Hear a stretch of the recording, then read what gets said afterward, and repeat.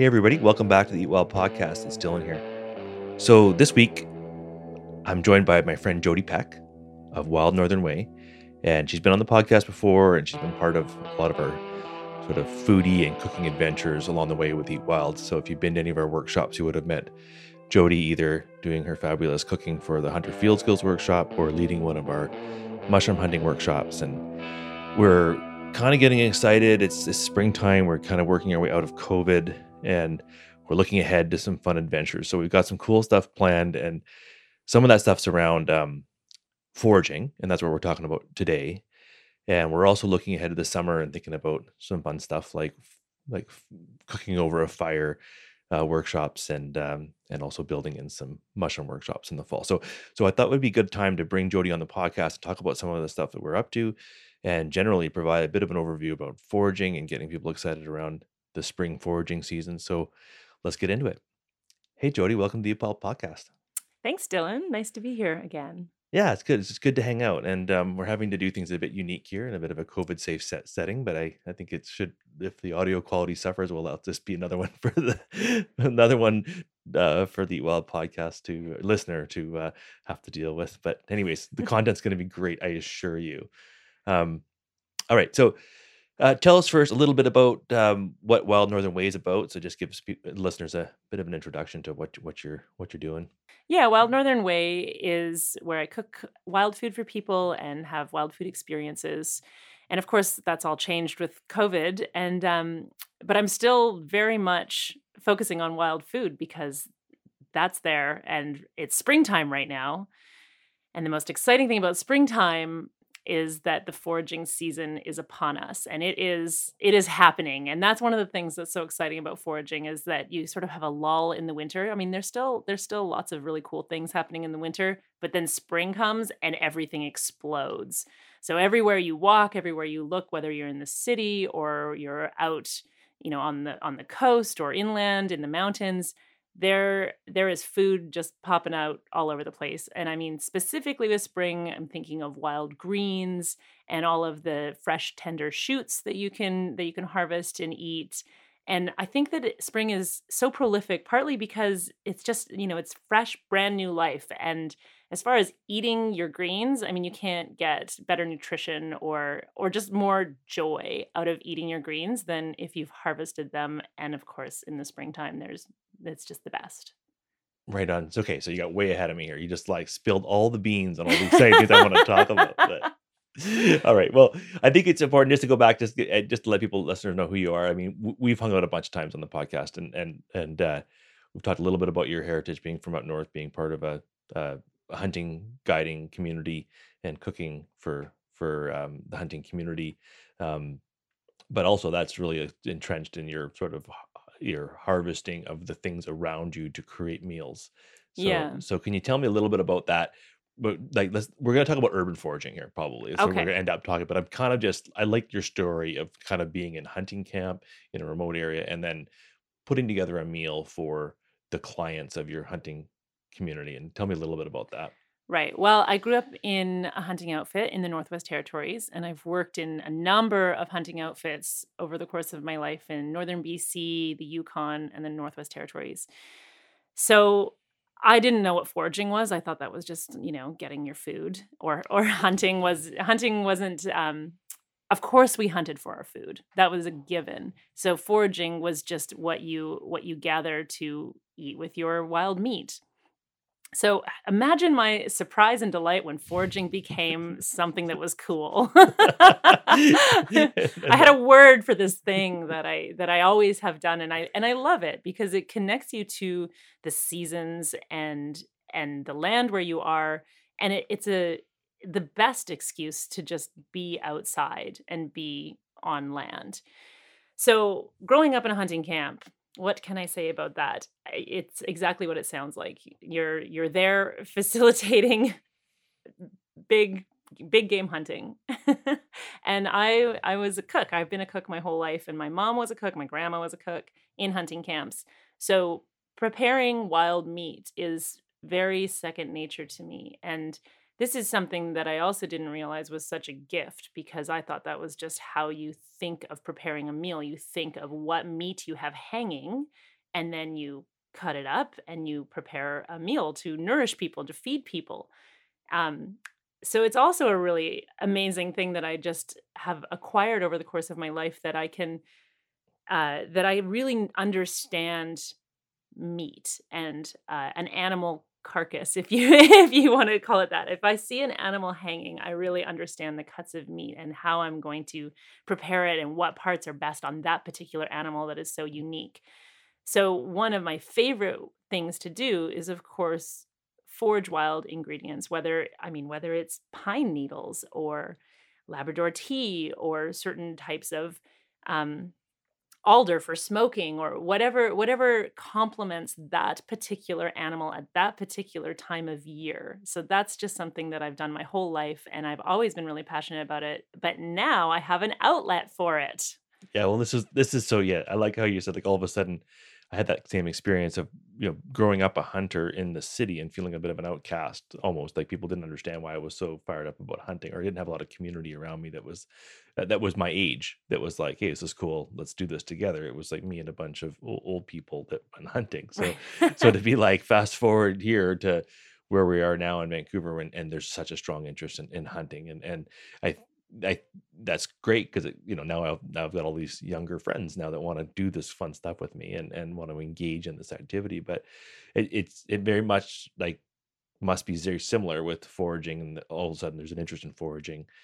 And Yeah, I mean, one of the things that I really learned by, joining the Eat Wild community is because when I first started hanging out, you were like, "Oh, will you share some of this knowledge?" And I was like, What do I have to share? This is just what I do." I didn't think of it as something that I, had learned and spent, I didn't think that it was something I could teach, because I'd never felt like I learned it. mhm. It's pretty inherent. And since then I've also, I've studied a lot since then, because you can never stop learning about plants, animals, ecosystems, wild food, cooking.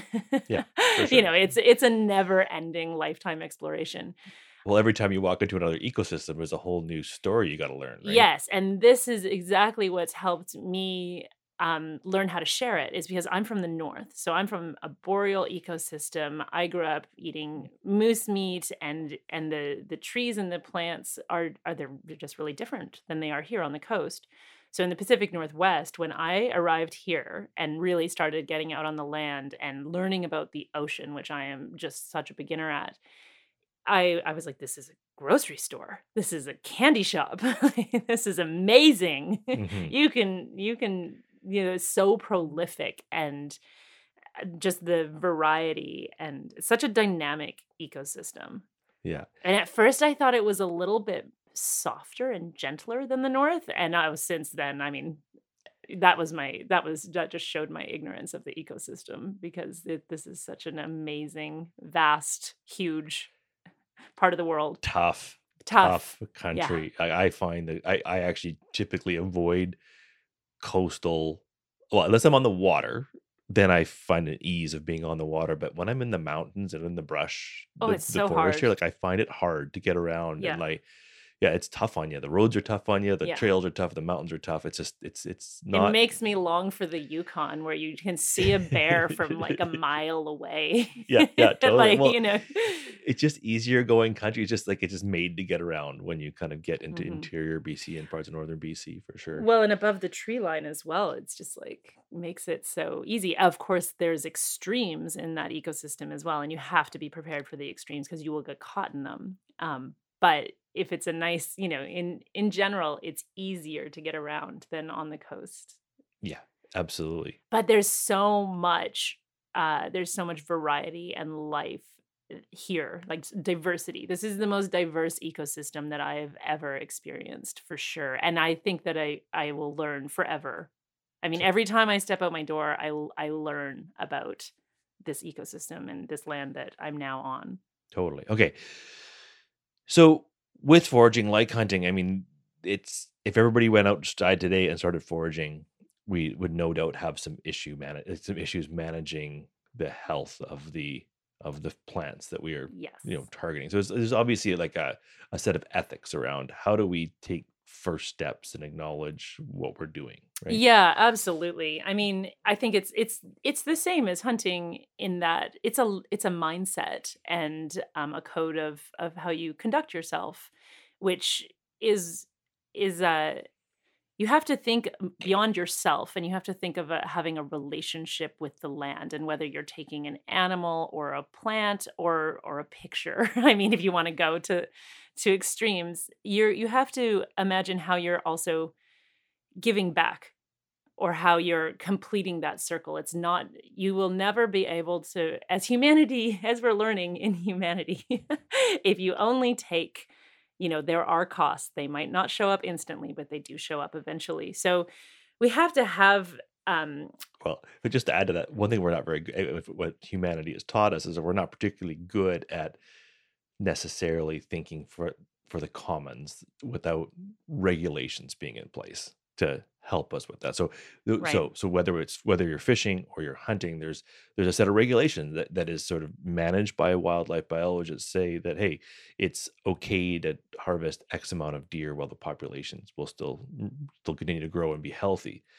What's interesting about sort of the wild foraging world, whether it's us foraging currants in the back in the alleyway or commercial mushroom pickers, like there really is no regulation Yeah, on how it's managed. there's starting to be certain nations are starting to ask for permitting, and I think it's going to go that direction because as foraging has an uptick in popularity, there, like you're saying, we can't all just race out and collect all of the, especially more sensitive or the populations that aren't just blossoming. So, what I focus on and what I definitely encourage other people to focus on, especially at the beginning of their foraging adventures, is invasive weeds because there's an entire world. I mean, I am in the process of trying to identify and learn every weed, Hmm. every invasive weed that I see. I want to get to know it, and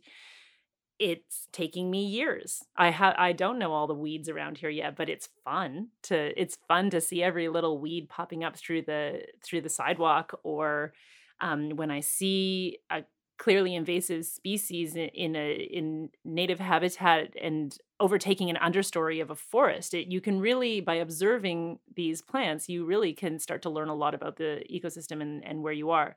So I think that that is the starting point for everybody, and something that I definitely do a lot of. Okay, so we'll come back to the wild edibles and sorry, the urban wild edibles, which are largely invasive, and I think we'll probably kind of get this podcast to that place. But I wanted to just kind of coming back to the ethics piece and sort of how do we act as foragers, and what are some rules of thumb that we would kind of caution everybody before we what I'm reluctant to say, to get everybody fired up about foraging and then Right. be like and then like not have a bit of a rule of thumb and Yeah, that's a really good point. So it's hard because every plant population is different, but I would say in general, one thing that you should always stick to is never harvest the first of a specific species that you see.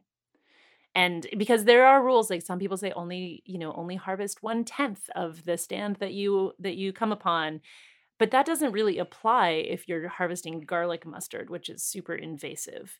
Mhm. That you can harvest lots of, but you never want to harvest the first plant that you see because you want to make sure that the land is healthy, that the stand of plants is healthy, um, that you're not taking from animals or pollinators, that you're not taking from other harvesters, specifically indigenous nations. You want to make sure you know which traditional territory you're on. And oh, there's so much in this reciprocal relationship with land and people, that this is why foraging is a lifelong endeavor. This is why this is something you can learn about forever, because you are developing a relationship with land and people, and it is an endless pursuit. Yeah, okay, and I think that's probably a good reason why, like, so you and I are going to embark on a series of it's a very short series because we're kind of both limited. We're both have taken on very much housing projects in the last couple of months. Well, you in the last year, you're just congratulations. I understand you've almost completed your house. Yeah.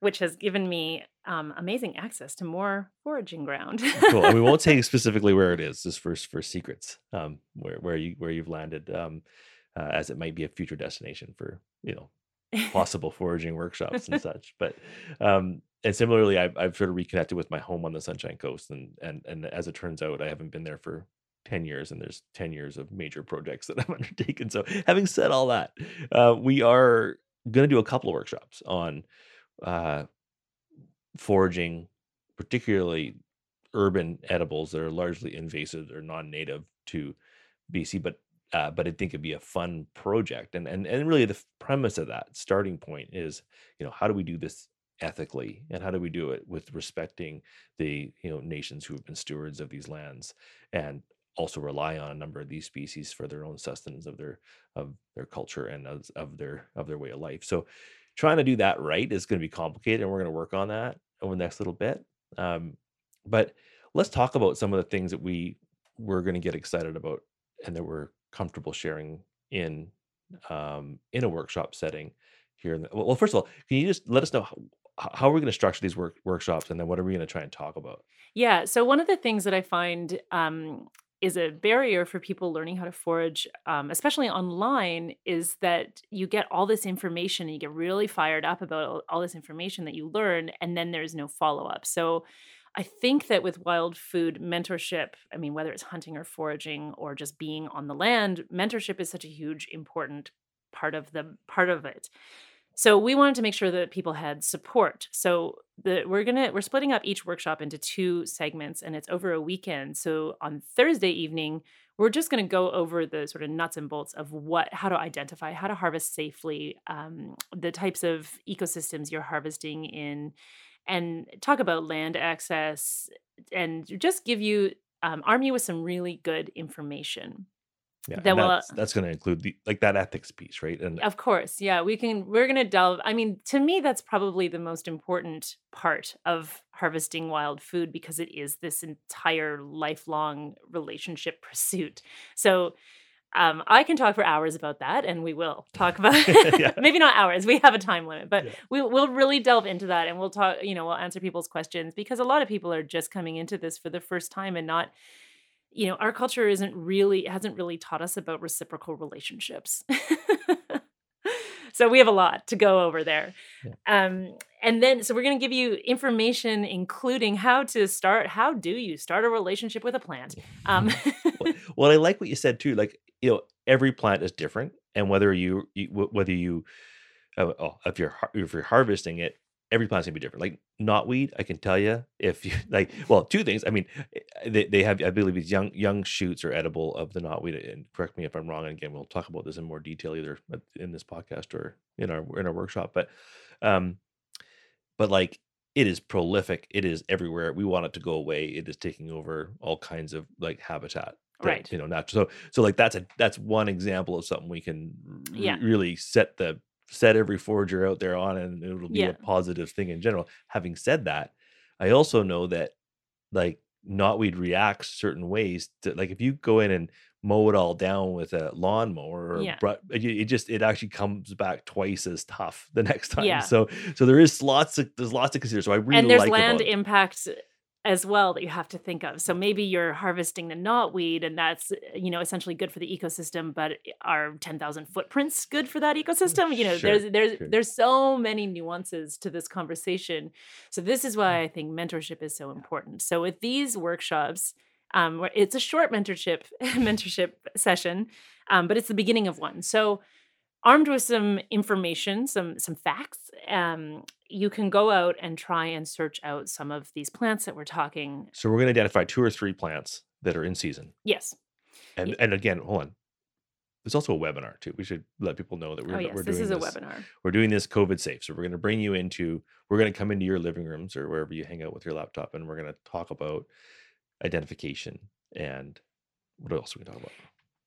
So we're going to have one session where we talk about all this information, and then you have a weekend to try and find these plants. And keeping in mind that these plants can also be found at your farmer's market or on local farms. We're focusing on not necessarily only weeds, but prolific species, naturalized species. So, for example, we're going to talk about stinging nettle. Stinging nettle is a very naturalized species in North America, and there's some debate whether it's actually native or not. But either way, it's an amazing plant, and it is naturalized, and the When you say populations. naturalized, what does that mean? I mean that it's really a part of the ecosystem at this point. It's not invasive as in taking over or harming native plants. It's just become part of the ecosystem, and it also really gives a lot of amazing gifts. I mean, it's such a powerful food. Mhm. It's one of those early spring greens that when you harvest it, you can really get a lot of nutrition out of, like, and bulk. You could Mhm. feed yourself on harvesting Yeah. nettles. So we're going to talk about stinging nettles. And even though that's not necessarily a weed, it's got a really interesting we humans have an interesting relationship with it because it stings you. So a lot of people, especially in North America, are afraid of it or dislike it or hate it even. Oh, avoided it. I've Of always avoided it. Yeah. And then when someone tries to feed me in a salad, I'm like, "You're crazy. I know what that can do to you. Like, it's gonna be bad from first bite to yeah, not good." Whereas that's not, I mean, that shows that you haven't created a relationship with that plant, or your relationship with that plant is just avoid it. Yeah, And it can breaking be out in hives as a kid from, rolling and getting rolled in patches by my big brother or something, Yeah, so clearly we have a lot to discuss about this plant, right? Because I love it. I have such a relationship with this plant. Currently, it's part of my job to harvest nettles every day because I want to keep up with my patch that I try and steward and get a huge amount of nettles from every year. That's interesting. So you're saying, like, if you a certain amount of harvesting in a patch will then create greater regeneration? Yeah, so this is some of the things we'll get into is that you can trim nettles, and then you can go back to your patch 4 or 5 times over the course of a couple months in the spring before they get too mature. So I'm doing that right now. That's part of what I do in this season is I check in with my spot where I get my stinging nettles that I love. When they start popping up in the spring, it's so exciting to me. And I really love them.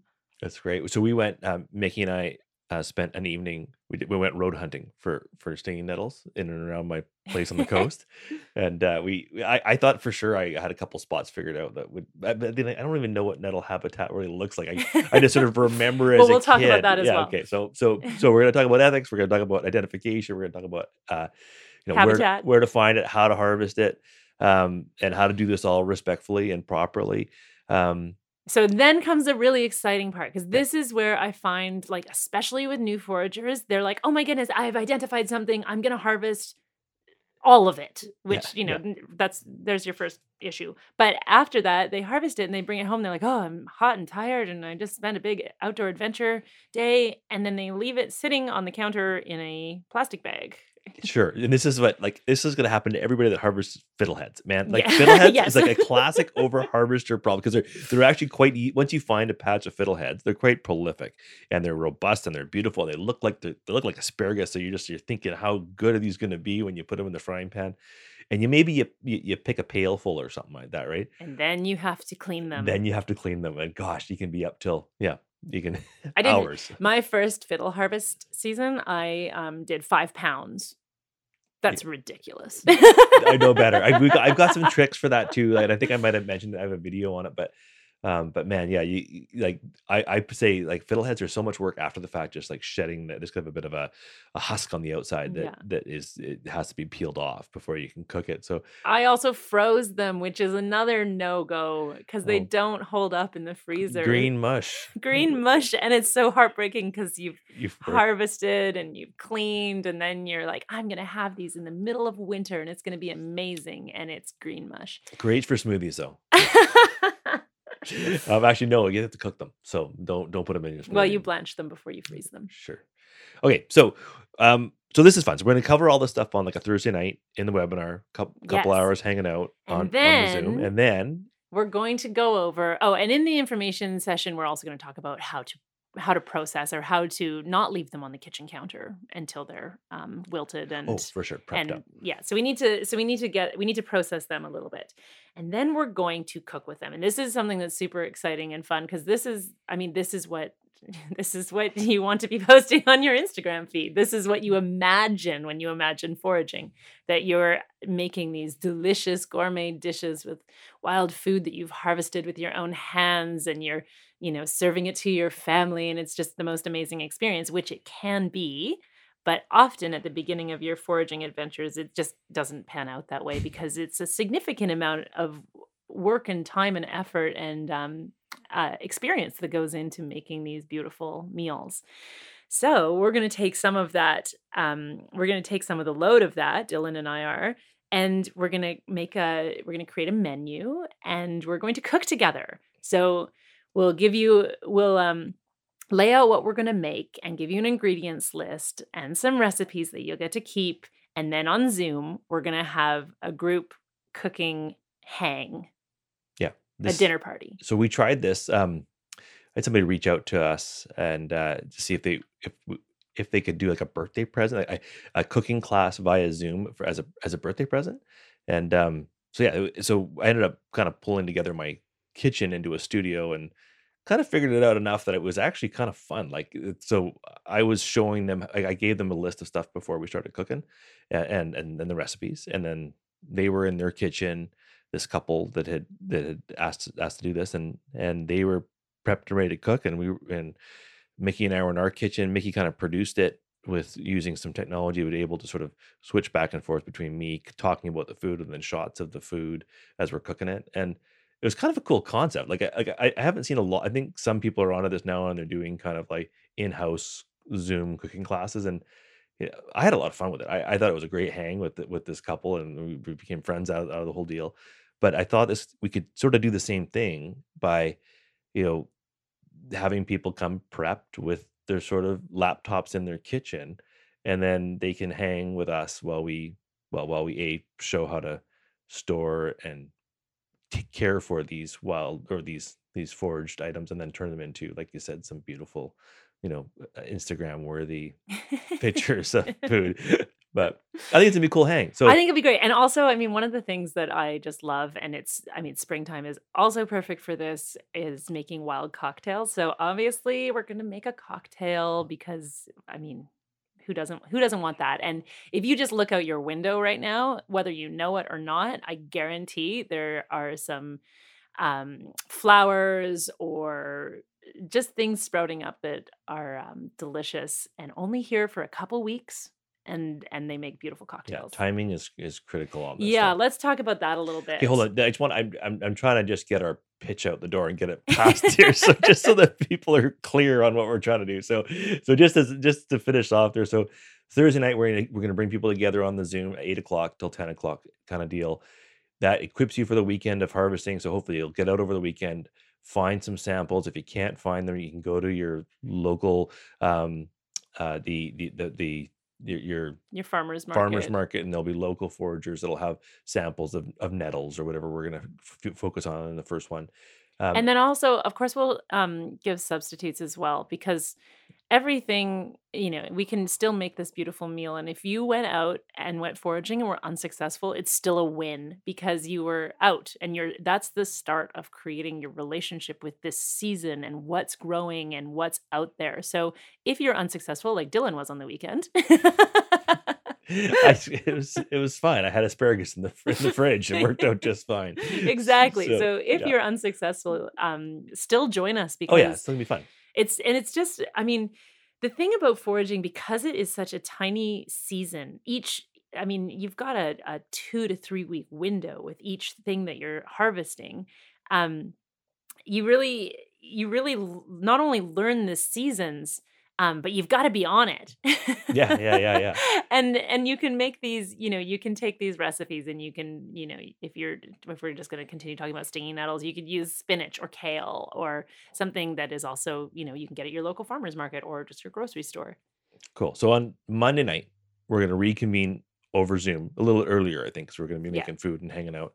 And the idea, yes, is you're going to come prepared with your ingredients list, your recipe, and you're going to bring your laptop or computer system into your kitchen, and you're going to cook with us and hang out, have a cocktail. So I think it's going to be a cool hang. Anyway, we got the spiel out of the concept. That took a lot longer than I had expected, but I think it kind of illustrates just the process. I think that's important. It's not just about the harvesting; it's about the care and it's about the cooking afterwards. And we're going to just see if this works. So hopefully, if you listen to this, you're excited about it and you can sign up on our website. Now, let's move on. I want to talk about, like, we got pretty excited about, coming into this year. We were like, okay, let's do a monthly spring foraging workshop. That's now turned into sort of 2 episodes that we can both manage within the timelines. But let's talk a little bit about the seasonality of foraging, broad strokes here, and let's keep our conversation focused to sort of urban edibles. Okay. I mean, we can go all over the map, like you said. Like every ecosystem has got its own, highlight list of Yes. forageables. But from the city context, what's the first thing you get excited about? What's the thing that like you see out there and go, oh, here we go. Dandelion greens.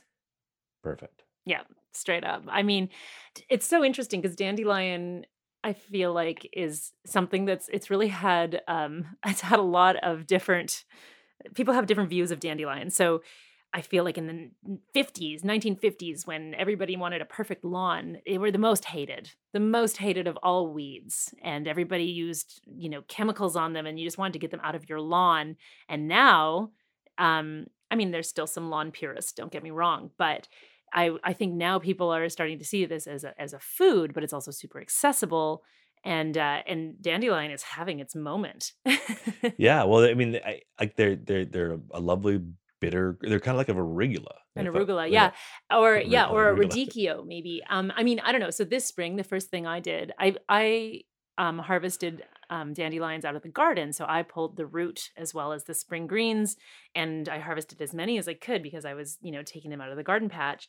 And I pickled the roots. So I had this really delicious pickled dandelion root, which, I mean, there's so many health benefits, but also it's just like what a delicious bitter green pickle. It's a little bit like burdock, but I guess burdock is another wild foraged thing. But so having this like really delicious, interesting, a bit spicy pickle with the roots was amazing. I also roasted it and made dandelion tea, which is, after you've had enough coffee, but you still want to drink coffee, it's a great thing to drink because it's got that delicious roasted deep flavor, but not going to give you any coffee jitters.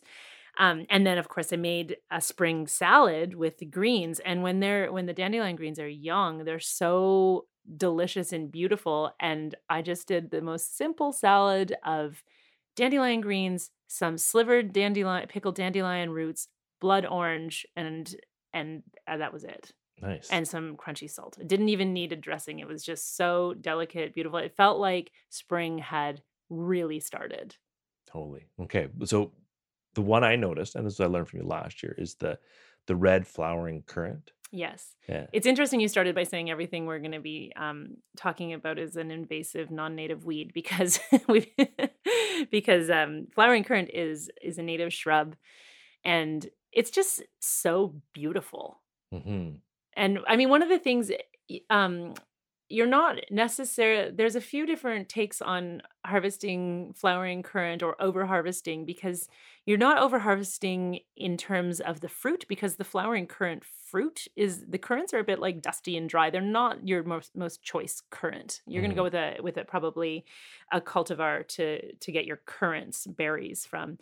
But flowering currants are one of the first early pollinators. So you do want to think about that. You don't want to see a beautiful flowering currant and then in its height just take every single flower from it, because this is the bees and the hummingbirds and the pollinators.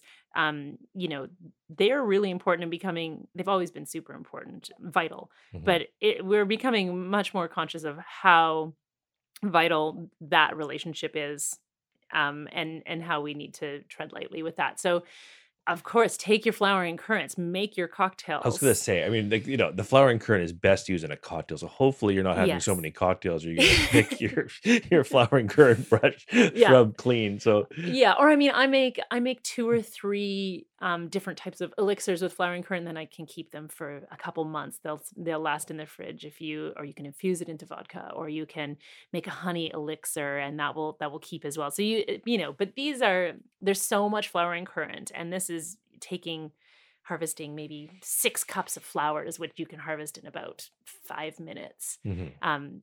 So I'm just saying that to be aware of who you're sharing your foraging harvest with. And that is the bees and the hummingbirds and the butterflies and Absolutely, yeah.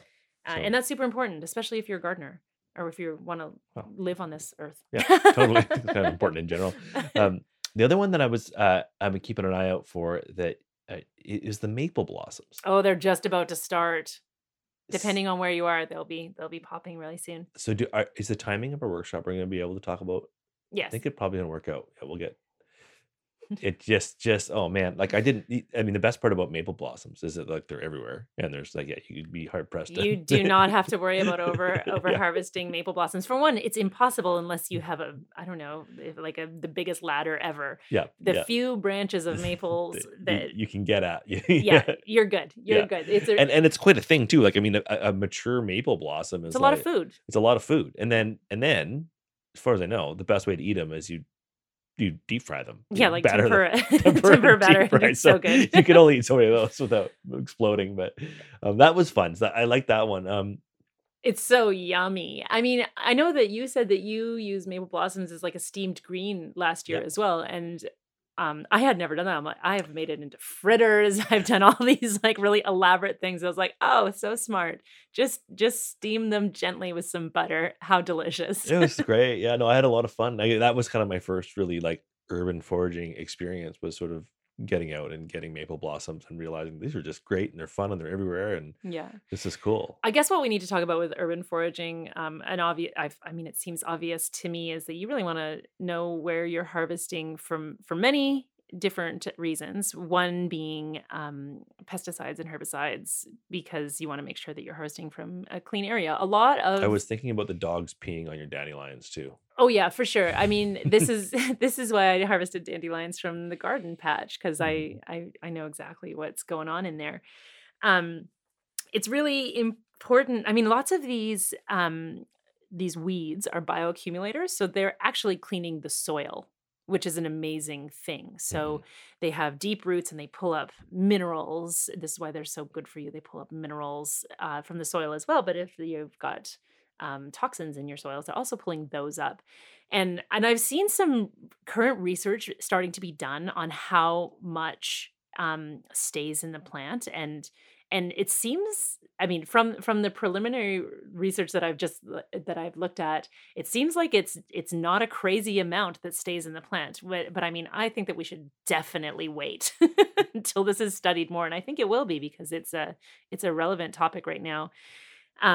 But I personally wouldn't harvest dandelions from the crack in the sidewalk that gets a lot of foot traffic, or the place where it's perfect for the dog to pee on, or along a train line, or a power line where there's going to be a lot of chemicals. That's a good point. So yeah, where they use spray. So a lot of ditch lines, or they use spray and chemical to manage and ditch water lines. runoff as well, that's going to have pesticides and such in it. Or your neighbor who's got that brilliant emerald green colored lawn, because they use you know, all kinds of stuff on their lawn to create that.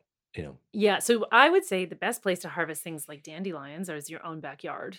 Yeah, where you have control over your community garden plot, within your community garden, on the edges of the plots and the edges of the community garden space.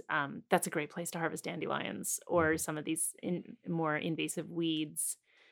What people consider weeds. I'm using finger quotes when I say weeds. Yeah, first, fair enough. But there's lots of. I mean, it's also important to know the history of a site, because I mean, all over, say, Vancouver, there was a gas station on every corner, and now it's an empty lot that's covered in green stuff. Yeah, and I would say, and that's healing that lot. But maybe you want to give it 100 years. Yeah, give it 100 years, exactly. So those are some. I mean, these are broad things that we. This is a big topic that we're talking about. And I mean, it's like trying to pack in how to hunt in a 45-minute podcast, and we were just trying to touch on the topic here and get people excited about it.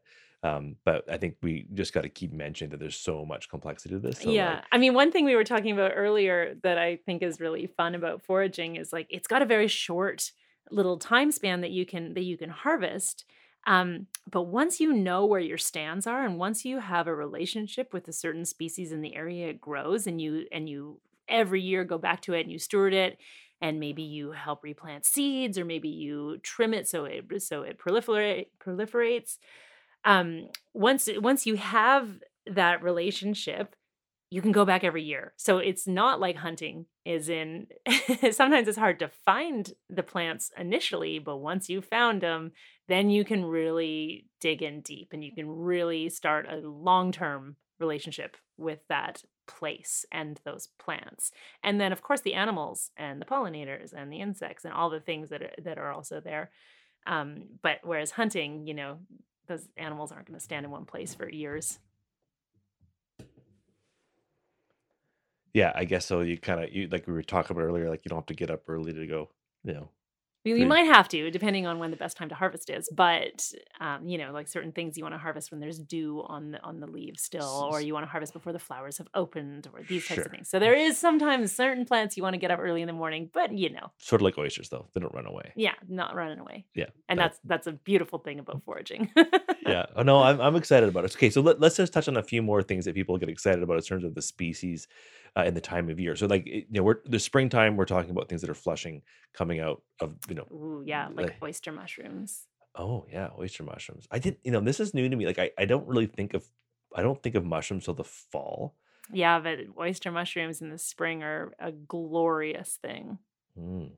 A little less urban. I mean, of course, mushrooms are everywhere, So of course you can find them in urban areas, but they are everywhere on the coast. So now, yeah, you're moving into the forests, and of course, I mean, my caveat of being a park manager is like you can't harvest these, whether it's plants or mushrooms or inside of any park. I mean, obviously, I remember coming across like somebody that was ocean spray. What do you do with ocean spray? It's more of a medicinal than something you're going to be eating as food. Yeah, there was a guy in Trout Lake, and he was just like going to town on the on the ocean spray plant, and like I wasn't obviously working. It's not my park, but I was like, hey man, I think it's probably important that you leave those flowers here for lots of reasons. One of which is that that's a beautiful plant, and there's like me and another 10,000 people are gonna walk by it today and go, wow, that's a beautiful plant. And ocean spray is only beautiful for a short period of time, so you really so want to like, let it be. I was like, come on, like there's lots of ocean spray in places. Like if you go into the woods, you can find endless ocean spray that is, Yeah. So it's just like, having a bit of decency around, making sure. Yeah, I mean, this is something that we're gonna have to talk a lot about because it's very nuanced. Is land access and permission, and where you're harvesting. That's a essential part of the puzzle. If you don't have permission to hunt or forage in a Mhm. certain location, then you shouldn't be hunting or foraging there. Yeah, and if there's concerns, and I think that, one thing we'll spend some time talking about, and I still haven't figured out how to best present this, and we'll brainstorm on it. But of course, like all of these places we're harvesting on, within indigenous traditional territories, and nations have their own stewardship management plans for these species of plants. And it's if I don't know what the process is Well, I to. think it's a really dynamic and very current conversation that everybody needs to be engaged in. Yeah, and I think that's something that we'll have to, I think for now it's acknowledging that you're harvesting on,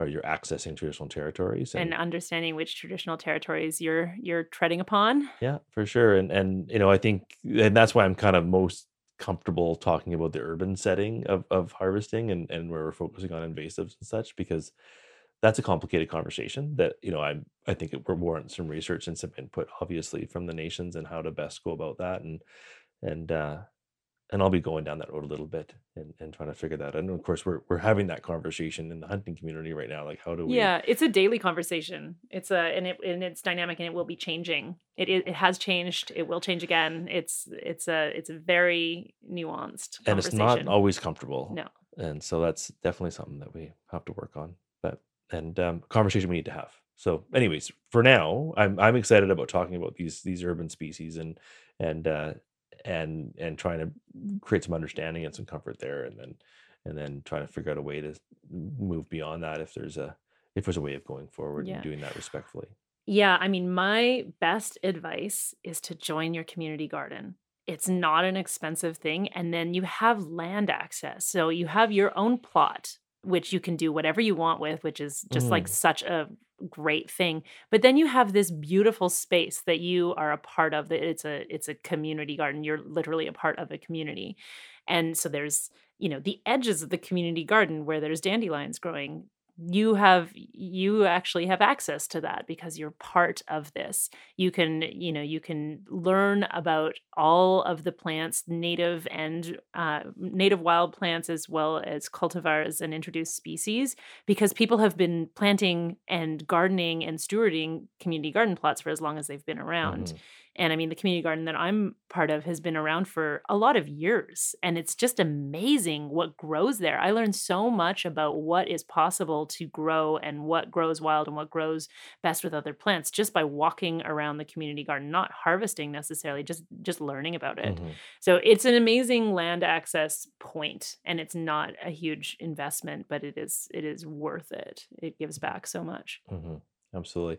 Okay, look, we're getting coming up on an hour here, so let's talk about a few more of the exciting urban wild edibles that are that are going to come online, whether it's later in the spring or into the summer. Oh, I What? know one that I actually just learned this year that has been really fun, and it's forsythia, which is that yellow flowering shrub that you see everywhere in the Pacific Northwest, but you see it, I think of it in like grandma's yards. It's Hmm. like it just grows everywhere and it's so beautiful and just yellow, bright spring. And it's another one that I've been making cocktails with. Okay, is it just another beautiful bright yellow cocktail? Yeah, oh, it's so beautiful. Yeah, so the way I've been doing that, so you can try this at home, because it's just popping like crazy right now, is you harvest the yellow flowers and, make sure you have identified it properly. This is key. Don't eat things you don't know 1,000,000% what they are. Yeah. So harvest your forsythia and, just the yellow bits of the flower and then make a syrup, and I prefer it with honey because it's and, like, nibble it as you harvest, like, understand what the flavor is, and then make a honey syrup. So that's just, like, make a very strong tea with a lot of petals and let it steep for, it can be overnight if you want, and then, add an equal amount honey and then Hmm. reduce it a little bit, or you can do a little less honey if you don't want something quite so sweet. But the more honey you put in, if you do equal amounts tea and honey, it will preserve it for quite a long time. You can make a syrup that's less sweet, which I generally prefer, but you have to use it quicker because the honey is a preservative. Oh, cool. And that'll keep in the fridge for a couple months. But if you make like a slightly less sweet cocktail syrup, then it's my preference for taste, but you are just gonna have to drink it. I like these cocktails. Okay, give me two more and then we'll wrap up. So what are you looking for in this summertime and then in the fall? Well, I mean, right now I'm so nettle focused because it's a job, because the nettle patch that I harvest is huge. So so I'm very nettle focused right now. And oh my goodness, I want to just tell you some of the things I'm making. I've made nettle gnocchi, I've made nettle chips. I saw some nettle pasta on Oh, I on made some nettle Instagram. pasta. It looks It was beautiful. so beautiful. Oh, okay. I made another thing that was really very special with nettle, and it was a jus that I put a pan-seared scallop in. So I reduced. It was just the brightest green nettle reduction, and it was a little sauce that I put pan-seared scallop in. It was so delicious. And there's a flavor with nettle that goes so well with things from the sea. And you can even make some sort of sea tasting reductions and such with nettle because I think it's so minerally that it has that relationship with fish or seafood. I honestly have not done anything with nettle, so I'm excited about this. So Yeah. this workshop's gonna be cool. So we're gonna focus our first workshop on nettle, and we're gonna do two or three things for the first workshop. So coming up So in the a week first or one we're so. gonna do nettle, maple blossoms, and flowering currant. So we will prepare a dish with nettle. We'll prepare a dish with maple blossoms, and we'll have a flowering currant cocktail. Nice, So nice. I mean, I suggest, especially with the cocktails and these flowers that are so fleeting in the spring, just get out there and harvest them and make some make some syrups. You can make sugar syrup, honey syrup. You can infuse these in alcohol, in vodka or brandy or something. I would suggest that's like the most low barrier. You're not going to over harvest. I mean, remember the pollinators, but just make enough for a syrup. So you don't want more than 1 or 2 jars of that in your fridge for the next Yeah. couple months. And hopefully we're coming out of COVID, so we're all just drinking a little bit less. Yeah. Okay. And now we're gonna do one here, I think on the 17th, and then we're gonna do another one sort of 2 weeks after that. And no, it's a little bit like we're not gonna know what exactly, because this depending on the weather and the Yeah, the season. seasons change every year. So you can put it in your calendar, which I suggest you do. Here is a foraging life hack. When you harvest, put it in your calendar and put it on a yearly reminder. Put your seasons in your calendar. Or if you're like me, you just go scroll back through your Instagram going, oh yeah, okay, we really harvested, we did really well on that, Yes. on oysters that week. Okay. Yes, but it will change.